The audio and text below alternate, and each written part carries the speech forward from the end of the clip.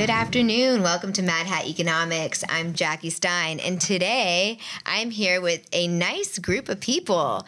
As always, Professor... Semi-nice. It's Friday. Yeah, exactly. Today I'm here with, as always, Professor David Just, Hello. Saren, Hey. Jade, Hello. Liz, Hello. and Joy. Hi.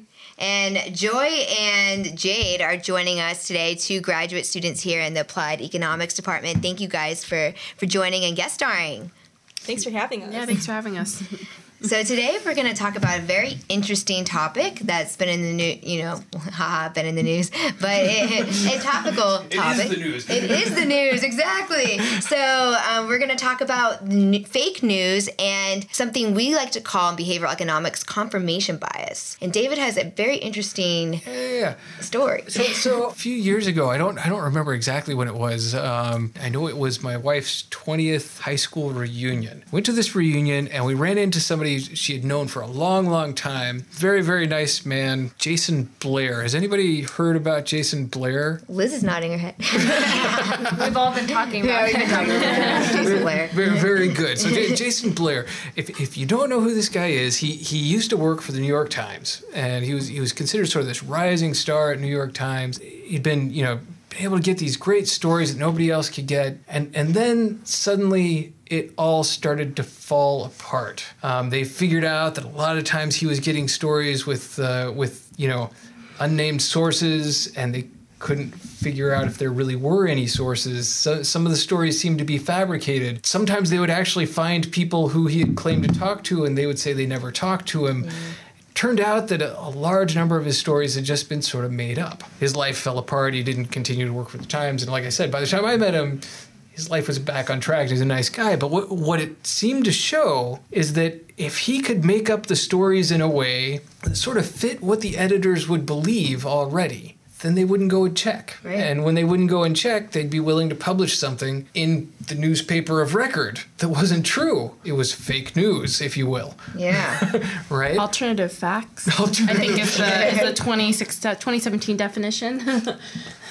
The idea behind confirmation bias is exactly this. Is when we receive information that seems to say something that we already believe in, why check? It seems like it's true. But if we receive information that contradicts our beliefs, then we go and we scrutinize it to death until we find good reason to reject it, so that we really just look around and confirm everything we already believe in. We don't ever really evaluate new information honestly. That, of course, doesn't seem particularly rational, and it probably has a whole bunch of really horrible implications. But right now, this is big news, right? In a lot of different ways. That's exactly right. Confirmation bias takes in so many different forms. So it can be brought to us by rejecting what is real news, what is real information, or even spinning new evidence to align with our own preconceived notions. And there's an interesting paper that talks about priming effects of confirmation bias. So evidence that you run into first, if that diverges from the second tier of evidence, you tend to believe the first tier. So there's a lot of that going on. And Jade was talking earlier about applications and to kind of like where we can think about confirmation bias and getting into fake news. Yeah, so I think news is kind of like this buzzword that's really hard to be tangible or to actually confront by the horns. So I'm kind of thinking maybe a hypothetical example where we're talking about something that's very simple to heart, that people will buy Advil because they believe it works better than the generic brand, when chances are the generic brand and Advil were both manufactured in the same plant somewhere, and somebody just printed a different label and put it on one box and the other one on the other. And so here, if we can imagine a Target, a Walmart, Kinney's Pharmacy, go local, Ithaca, and this is kind of like this consortium of news. Well, we know where the Advil is. We're going to go and buy it anyways. We believe it works. We're not going to even look at the generic. And the generic might be this in this way kind of the more reputable news source, or just as good as what we see. So it's not necessarily the best analogy, but how can we get it so that people will go and look at the alternative option? And even the alternative. Let's say it's the neti pot. It's allergy season here, so we can even expand this further to other products that will help your headache. I guess how do we? So if we're talking about priming or placement here, is that what it is? That when you go and search on Google News, what's happening today, you get better sources at the top, and is that all that it needs to be? Right. To combat fake news. Or is your phone? There's also we all get news on our phone now, so or most of us do. Maybe not all of us, but we do have that luxury, and so you can put in your settings to New York Times, CNN, Fox News, whatever that may be. Could be it'd be laborious to go back and change your settings to get a different perspective. And news is something that your trusted brand that you rely on. So it's hard sometimes when you have these settings in your phone or like the station that you tune into, and that's your default, and your focus is mainly on something else, your job, your school. Why put in the cognitive effort or even the physical effort of changing the default? To a certain extent, as you go through and you sort of edit your own Google feed, you're essentially going to wire yourself for confirmation bias, right? You're going to wire yourself for news stories that you tend to believe. And so you can have this argument, well, would it be a good idea to sort of put in other news at random that gives a different perspective? I guess I wonder to a certain extent, do we recognize when we're reading fake news that sort of leans our direction versus fake news that leans the other way? Right, because either way, are we just confirming our own preconceived notions of what we would like to think as reality? Yeah, I won't lie. The reason I have New York Times on my homepage is because Miss Twos had it, and I thought she was sophisticated, and I wanted to be like her. Very good. Great reading. Yeah. But yeah, no, I mean, I think plenty of us, we open up a book and we read the first introduction, and we're like, I don't believe this argument. We put it down, and we find the book that we think is interesting rather than crossing lines. There was a study I was reading briefly by Charles Lord, and he does something about the death penalty, which is kind of more an ideological stance, but he asked people different evidence about like why to support it or not support it, and He asked people beforehand, what do you believe? I'm guessing you're familiar with the story. Yes. And people in the end, it just reconfirms like what you told me has not changed my mind. If ever, it's really made me support what I have.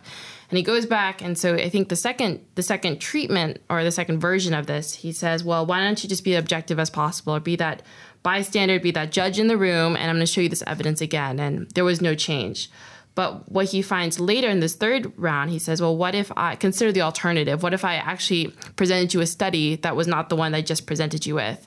Would that have changed your perspective? And it seemed as though that was a good kind of action. So how can we, I guess here, how can I put this eloquently, have people consider the alternatives and to be prompted to consider them when there is not Charles Lord in the room with you telling you to. To a certain extent, I wonder if one of the keys is to depolarize or de-animate the arguments. When the argument becomes confrontational and emotional, I think people have a very easy time saying, this is not information, and it's really just testimony, and let me ignore this, right? Or this person's cheerleading my side, and I'll go ahead and listen to this. Where I think pushing out sort of the editorializing can sort of help in providing some bit of credibility in some circumstances. That's part of what at least I've seen in some of my own research, is that emotionalizing things really does generate this sort of pushback and resistance, if you will. What about tailoring stories to appeal to preconceived notions? So aligning it with the beliefs or the ideologies even of people. I was listening to another podcast and there was someone talking about what do we do to get people who reject climate change or say they don't believe in it or don't believe in policies for it to at least acknowledge that it exists. And she was saying, what I've brought it down to is say, oh, okay, touch on something that is relevant to them. Like, my daughter has asthma as well, and I know that, and, oh, yours has asthma too. Oh, and then now they're getting to what they value, and then present, okay, well, here's a great idea. Let's decrease the air that aggravates asthma or things like that. So you kind of establish a rapport and then build up similarities before you suggest the alternatives? It was a little bit of that, but a little bit of also allowing them to be in agreement from the get-go, like to remain consistent with your values, and also kind of planting the idea like in someone else. Yeah, exactly. So in other words, giving that choice, allowing some bit of attribution to work in their favor, right? So that them feeling like they're the one who created the position. Exactly. Although I think with the asthma example, I can see that backfiring, especially for someone like me. If you indirectly are telling someone, and this might not be the case, but you're indirectly telling someone, well, if you don't believe in climate change, then you don't care about fixing your daughter's asthma. And I think that's sort of personal, like when you get personal with someone, I can definitely see, But I do believe in conceding first and understanding someone else's perspective and then offering a counter argument as objectively as possible. In more of a healthy conversational way that doesn't ignite defensive mechanisms into... I was walking by this booth the other day they were raising money for kids with cancer, and I heard one of the workers talking to somebody who was passing by who apparently did not want to donate money, and the worker was saying, what, so do you just hate children, or do you love cancer? Which one is it? I was like, that is an aggressive way. That's right. Actually, there was a column in the New York Times just a couple weeks ago where there was an economist writing about climate change, right? And he was saying something along the lines of, there's incontrovertible evidence of, that men are affecting climate. A lot of the long-range projections are based on these sort of computational models that are not particularly reliable in other circumstances. And so there's this debate about whether the policy instruments that have been pushed are good or not. And I understand this generated like one of the hugest firestorms ever. And you can sort of imagine how this might come about. Printing such an article in the New York Times where New York Times readership is going to be all on board with climate change and climate change policies, that this guy's going to be labeled a climate change denier, despite the fact that his column is arguing in favor of climate change, right? I mean, that's an interesting way that sort of confirmation bias can cause such a storm, right? Going back to this question about emotion, it's how can emotion perhaps grab people's attention to what you want them to read, but then also kind of skew and reconfirm things that we don't necessarily want them to. Fun fact, just looked it up. Only the U.S. and New Zealand allowed the ask your doctor if this is right for you commercials. Nowhere else in the world has these type of emotional attachments on the media or advertisement. Maybe my theory, my example's not that great. Continue on. We're the only ones who do it, huh? Well, yeah. So, and it's interesting. You bring up the idea of the generic versus the name brand, which is a interesting sort of case study in how people deal with this sort of confirmation bias, right? We did see in the last downturn a lot of people switch to generics. They seem to be associated somewhat with facing financial stress, and when they face that financial stress, now suddenly they're willing to accept the idea, maybe this is just as good. That makes me think of the recent election that we saw financial. Maybe it is just as good. You see financial stress. They're looking to switch. The switching behavior. You see political stress or stress, conceived with the political institution at hand, and you see maybe switching behavior or just whether it's voting whereas you did it before or not voting whereas you did before. Any kind of switching parties, switching support. abandoning what is kind of abandoning and looking for another. So switching doctrine almost. Switching. Right? That's exactly what I was thinking as well. You look at it, switching specialists. I don't know if I want to call it the Republican Party, but the candidate for the Republican Party is a complete 180 on trade relative to everything we've had before that in my lifetime. Right. So I'm curious how much people are going to switch from 538 after the polling. That was because I think that was the source of people's polls. It's what there's that Gallup, Real Clear Politics, which has like confidence, a lot of them, but I don't know, like switching. Is it because you need someone to kind of give you completely the wrong answer, completely fail you and your prediction to switch to the other? I thought that was still within their confidence intervals, though. If you looked at the state polling, you're correct. Yeah. Right, and it's just the probabilities that they were assigning to the weights. Yeah. Do you think like the people would switch to their So it's about the flat world theory. If they don't trust, if they stop trusting their education system, because then they would think that like what they learned when they were a child was wrong. Right. That's a huge 180 from when we're talking about priming effects. Yeah, like the priming. People taking what they... No pun intended, 180, right? Yeah. no, 180, not a 360. Definitely 0 degrees. So I guess for my example here, we're just leaving Advil, we're leaving the generic, and we're just going on to leeches at this point. Personally, I'm not down for the leeches. You're not down for the leeches. I don't know. I mean, I'm wondering. I might have been an extreme example, but that election night, as I said, it was jarring to me to see results that were so completely disjointed from what I had come to believe from the press. And it's led me to change the way I consume news, where I start a news story, and if I read it and I think this is extremely biased towards this news source's slant, I just stop there. And don't bother reading it. An interesting study would be to quantify exactly how many people are skeptical of news as a result of that. Well, actually, I think the New York Times and Wall Street Journal and Bloomberg had large subscription increases right after the election. That's true. And I think in part maybe because it's fake news, in part because they want to support journalism. I'm not sure, but there has been a huge uptick in that. And actually, I don't know if this is New York Times' brilliant marketing campaign, but you can sponsor college students subscriptions as part of your donation to the New York Times. To be honest, I think actually Trump drives a lot of that with attacks on the media. I think that any publicity is good publicity if you're trying to sell something, right? I think he's part of that push, but maybe part of it is also this drive back away from fake news. Though these are the news outlets that told us Trump couldn't win. This is actually, I'm not sure how related this is to our confirmation biased conversation, but it was really interesting. There was a report about how the French election that just happened with Le Pen losing, a lot of the emails of Macron were released. However, the media treated them a lot different. In France, it was from what I was reading, it was saying that it was like kind of an insult. Like, why would you leak such information? How dare you? And like, who do you think you are? And supposedly they were very mundane, like what people are eating that night for dinner and that kind of relationship.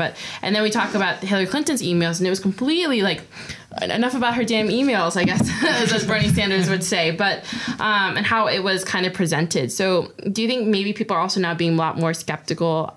What, do they take it seriously or not? I mean, it's, or like how we present the news. Like I remember people are saying like, why do we still cover Donald Trump as golfing? That's not important anymore. So people are just being really critical of what news they want, or like what information they seek. Words helping. Right, there's so drowning. Or they're being more critical of because there's so much out there now that can be kind of almost made fun of, or because she hid her emails, they must be bad, and that's the confirmation bias the media spins. I don't know.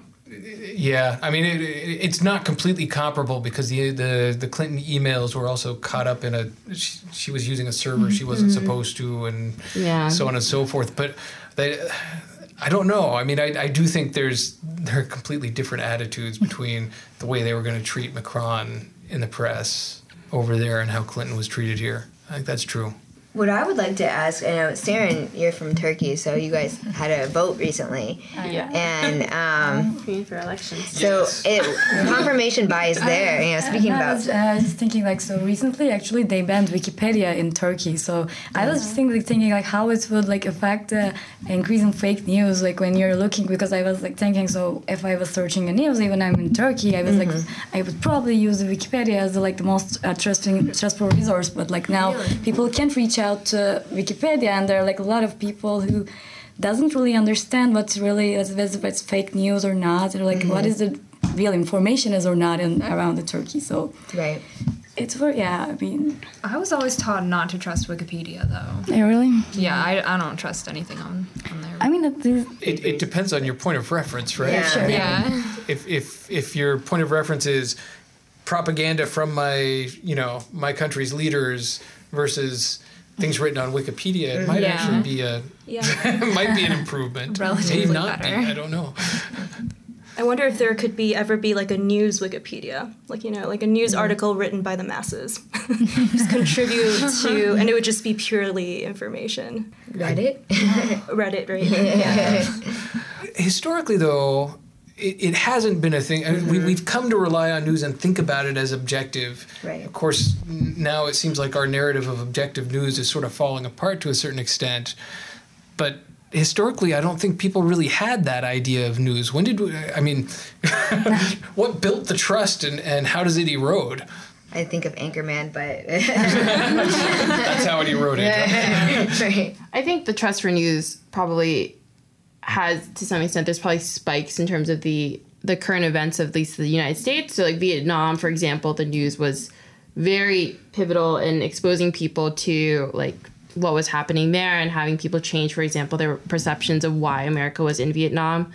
Nixon's Watergate was probably another example of why people started getting trust in the news. And then also just, I guess, maybe like people just feel more involved to know what's going on because like September 11th maybe was a huge wake-up call. I mean, I'm just thinking that there might be some current events that probably cause people to care about the news in some countries that I traveled to. And like when I've been in like Haiti or Guinea, people really didn't care what was happening in American politics or the world politics, but also because that did not affect their lives and they had no stake whatsoever in it, nor did they really know about their news, particularly because of the poor infrastructure, but also they also didn't feel like they were at all having a stake in it. So perhaps there's just this cultural difference too with events and how does it erode? So, news fails you. The election night happens. Lack of funding for news corporations as well. Yeah, I mean, so to a certain extent, I wonder if there wasn't a big role of large networks in the U.S. I mean, where there were traditionally only 3 networks broadcasting news nationwide on television. I wonder if that really played a role in making it so we had this sort of idea of accepted canon of news that I don't know if it exists everywhere. Yeah, and I don't think, I mean, people do sit around the radio and they listen to it all day in many countries. Like that is a culture thing, but here I don't think we have that anymore, and so people choose whatever they want to listen to. I mean, I think there's a reason why Snapchat and John Oliver and Trevor Noah are huge with millennials compared to older demographics. That's the luxury of options. Sometimes you get many. It's more entertaining than Lester Holt, I guess. Oh, woof. So on to like posing a next question. Jade and I were discussing this earlier, but how do you what are some tools we can use in behavioral economics to kind of galvanize people to thinking about truthfulness and objectivity and seeking that out in their news again? So the placement we talked about. There's different things. So whether you place the Advil or the generic in a more visually accessible way on the shelf, but there's also that issue of when you have you're loyal to a certain brand instead of your visual senses being activated by the sensory objects around you, such as the different bottles and packaging. You may have more of a directed aim at your search, so you don't care what is around the Advil. You just are looking for Advil, and everything else is kind of a blur. You're ignoring that, and then when you find the Advil, you put it in your basket and you move on. So if you have a direction to your search, such as with I'm going to look at New York Times today, I'm going to Google that, or I'm going to switch the channel to Fox News and kind of skip all of the other things that might have, actually nudged us or, influenced us to maybe pick a different option. It becomes a little bit more complicated than simply, other marketing initiatives. So talking about the social norms idea about like the bundling perhaps of if the New York Times, Wall Street Journal, and USA Today, and these, I mean, they definitely have their own ideological spins, whatever, but they probably, I would say, have enough credibility in terms of their sources that they're presenting information that is probably, if you boil them all together, would be true. If they said the social norm of all of these packages together will tell you that we are better than this one package in particular. I don't know. Some type of There's that Right, idea, so- but then there's like also, as David pointed out, Jason Blair. they cite each other as sources. So there's that problem there, and new news is constantly coming out. But an interesting thing to look at would be the opinion section of these articles, and what is kind of, that is there a lot of confirmation bias going on there, and are different sides of the coin being represented? I just search for that news on Twitter just to see like the anonymous comments, and like, because I would say like people would more comment on Twitter rather than just like opinions sections of the news page. Twitter always has accurate news too. A lot of people, so they just you would be able to see a lot of point of views. Yeah. How do you move people from Occupy Democrats and Breitbart to Politico, The Hill, anything else really, CBS, and whatever acronym, MSNBC, any of those? Marginal improvements. Yeah. How do we make that marginal jump like over? I don't think you ever get everybody there. But the way I like to think about this is something like, when you receive a fishy email, right? So, somebody who's trying, actual phishing scam, and they're trying to get your information. You have a long lost uncle in some country far away. Yeah. It's there a are prince. telltale signs as you start to read, and if you are alert to it, you're going to immediately say, this is a fake email, and you delete it and you move on, right? Mm-hmm. I think to a certain extent, having people aware that this is out there, and there are two types of news we've got to be aware of. There's the stuff that is being manufactured and that is explicitly wrong, and they're coming up with it just to get your eyeballs for advertising, right? And then there's stuff where it just wasn't very well researched, right? And they didn't quite print the right thing, and hopefully that story gets corrected in the next couple of days. I think the first one is really easy to spot usually because it's just too good to be true stories, right? The second type, it's hard to say, right? So here we're talking about correcting how people consume news, but there's also how to correct the producers of news. So I think for the second type, I think there's a lot to be done on the producer side. So like even places like the New York Times, like if they're not checking their sources, like there should be some sort of economic loss from that. And I think right now maybe there's not enough, so people are willing to take, people are incentivized to sort of just push out great stories that are not necessarily well researched. Yeah, as we're talking about Jason Blair, I believe when he got fired, they also fired their editor-in-chief. So they faced some sort of economic, but it took a really big event. This reminds me of the Rolling Stones article that happened a few years ago, right? Where it's like, and that has repercussions all around, but do you guys know about that story? Right. Can you just refresh it, everyone, in case? Why not? So there was a girl, and she accused a frat of raping her. And she was interviewed by Rolling Stone, and there she was talking about what happened to her and who she talked to. And because of, I think, the type of nature of the incident, Rolling Stones did not feel comfortable having to talk to the other side, or they just didn't feel like it would be appropriate. And eventually, I think it was cited by the Columbia University School of Journalism as like the worst news article of the year in terms of fake news. That caused a lot of issues, both in terms of the reputation of UVA, the reputation of the frats, then also the reputation of rape victims who come up to talk about what happened to them and how they're not as believed in now. Yeah, I mean, exactly, because you run with the sensational story that you didn't check, and now it makes it look like that happens a lot more often. I was thinking, so there was a research about trust index in the countries, like how it actually changed. So I was like, I knew it because like I saw that like Turkey has one of the lowest indexes. So that it basically measures like how much people trust people around them. So now I'm thinking if like maybe lower trust indexes would make you more skeptical about the news. So actually it would be better for you to like detect fake news in the end. So I was just thinking also how it had changed after the elections for the people in US actually, like trust index in general. Either way, it ended up in more subscriptions, so that they want to see maybe they want us, or maybe they there's a good narrative there that maybe they want to have more access so they can say, oh wow, this is fake news, and point it out and look and critique it, or increasing subscriptions will just give you more variety of your news, and maybe trying something different, like, okay, I haven't used New York Times before, but this seems to be a trusted news source, so let's see what they have to say, and how can I compare that to what I'm reading or listening to. No, that's a great question that you've posed, I think. Yeah. But also, if you want to decrease the trust index of people, consciously, I don't know if a good way to do it. Mm-hmm. So I'm interested. Coming from outside the U.S., what news sources do you use? Or do you use any about U.S. in particular? Well, for U.S., I have Fox News, actually. I generally follow it. So I have those notifications which came to my phone. Also, surprisingly, actually, I learned about a bomb explosion in Turkey from the Fox News before I heard it from the Turkish news, which was, I was with you, I don't know if you remember, which was quite freaking, actually. But I know.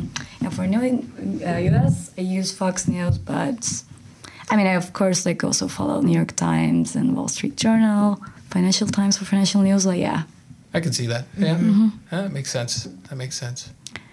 Maybe some of those New York Times, Wall Street Journal, or those can promote how to be skeptical about the news in general. So and so they could also promote their confidentiality and somehow. Mm-hmm. But there's also certain groups of people that subscribe to Wall Street Journal. Not everyone, goes to Wall Street Journal to see all the graphs, and it can look kind of scary. So there's a certain selection type of person that is reading that and may or may not be more skeptical than the average. So wrapping up some different thoughts about confirmation bias and how we have news is a player in that in our lives. David, do you have anything that you'd like to highlight? Yeah, no. To me, I think the whole story of confirmation bias tells us we need to be willing to read things that make us a little bit uncomfortable. But I think it also, until I find otherwise, I've actually found it very useful to think about the slant of whatever I'm reading before I even pick it up, so I can figure out where is it likely these people are taking shortcuts? Right. Where is it likely these people are actually scrutinizing a little more than they should? Right. I think you do that, you get quite a bit more context out of the news that you read. But it takes being an active consumer and not just a passive picking up whatever comes into your mailbox. Right. And someone willing to add on that extra cognitive load when you're reading instead of just parsing that out to the source that you're reading, who you're trusting. But I wouldn't stop at news either. I mean, I'd apply the same thing to the faculty teaching you in classes and reading labels and all.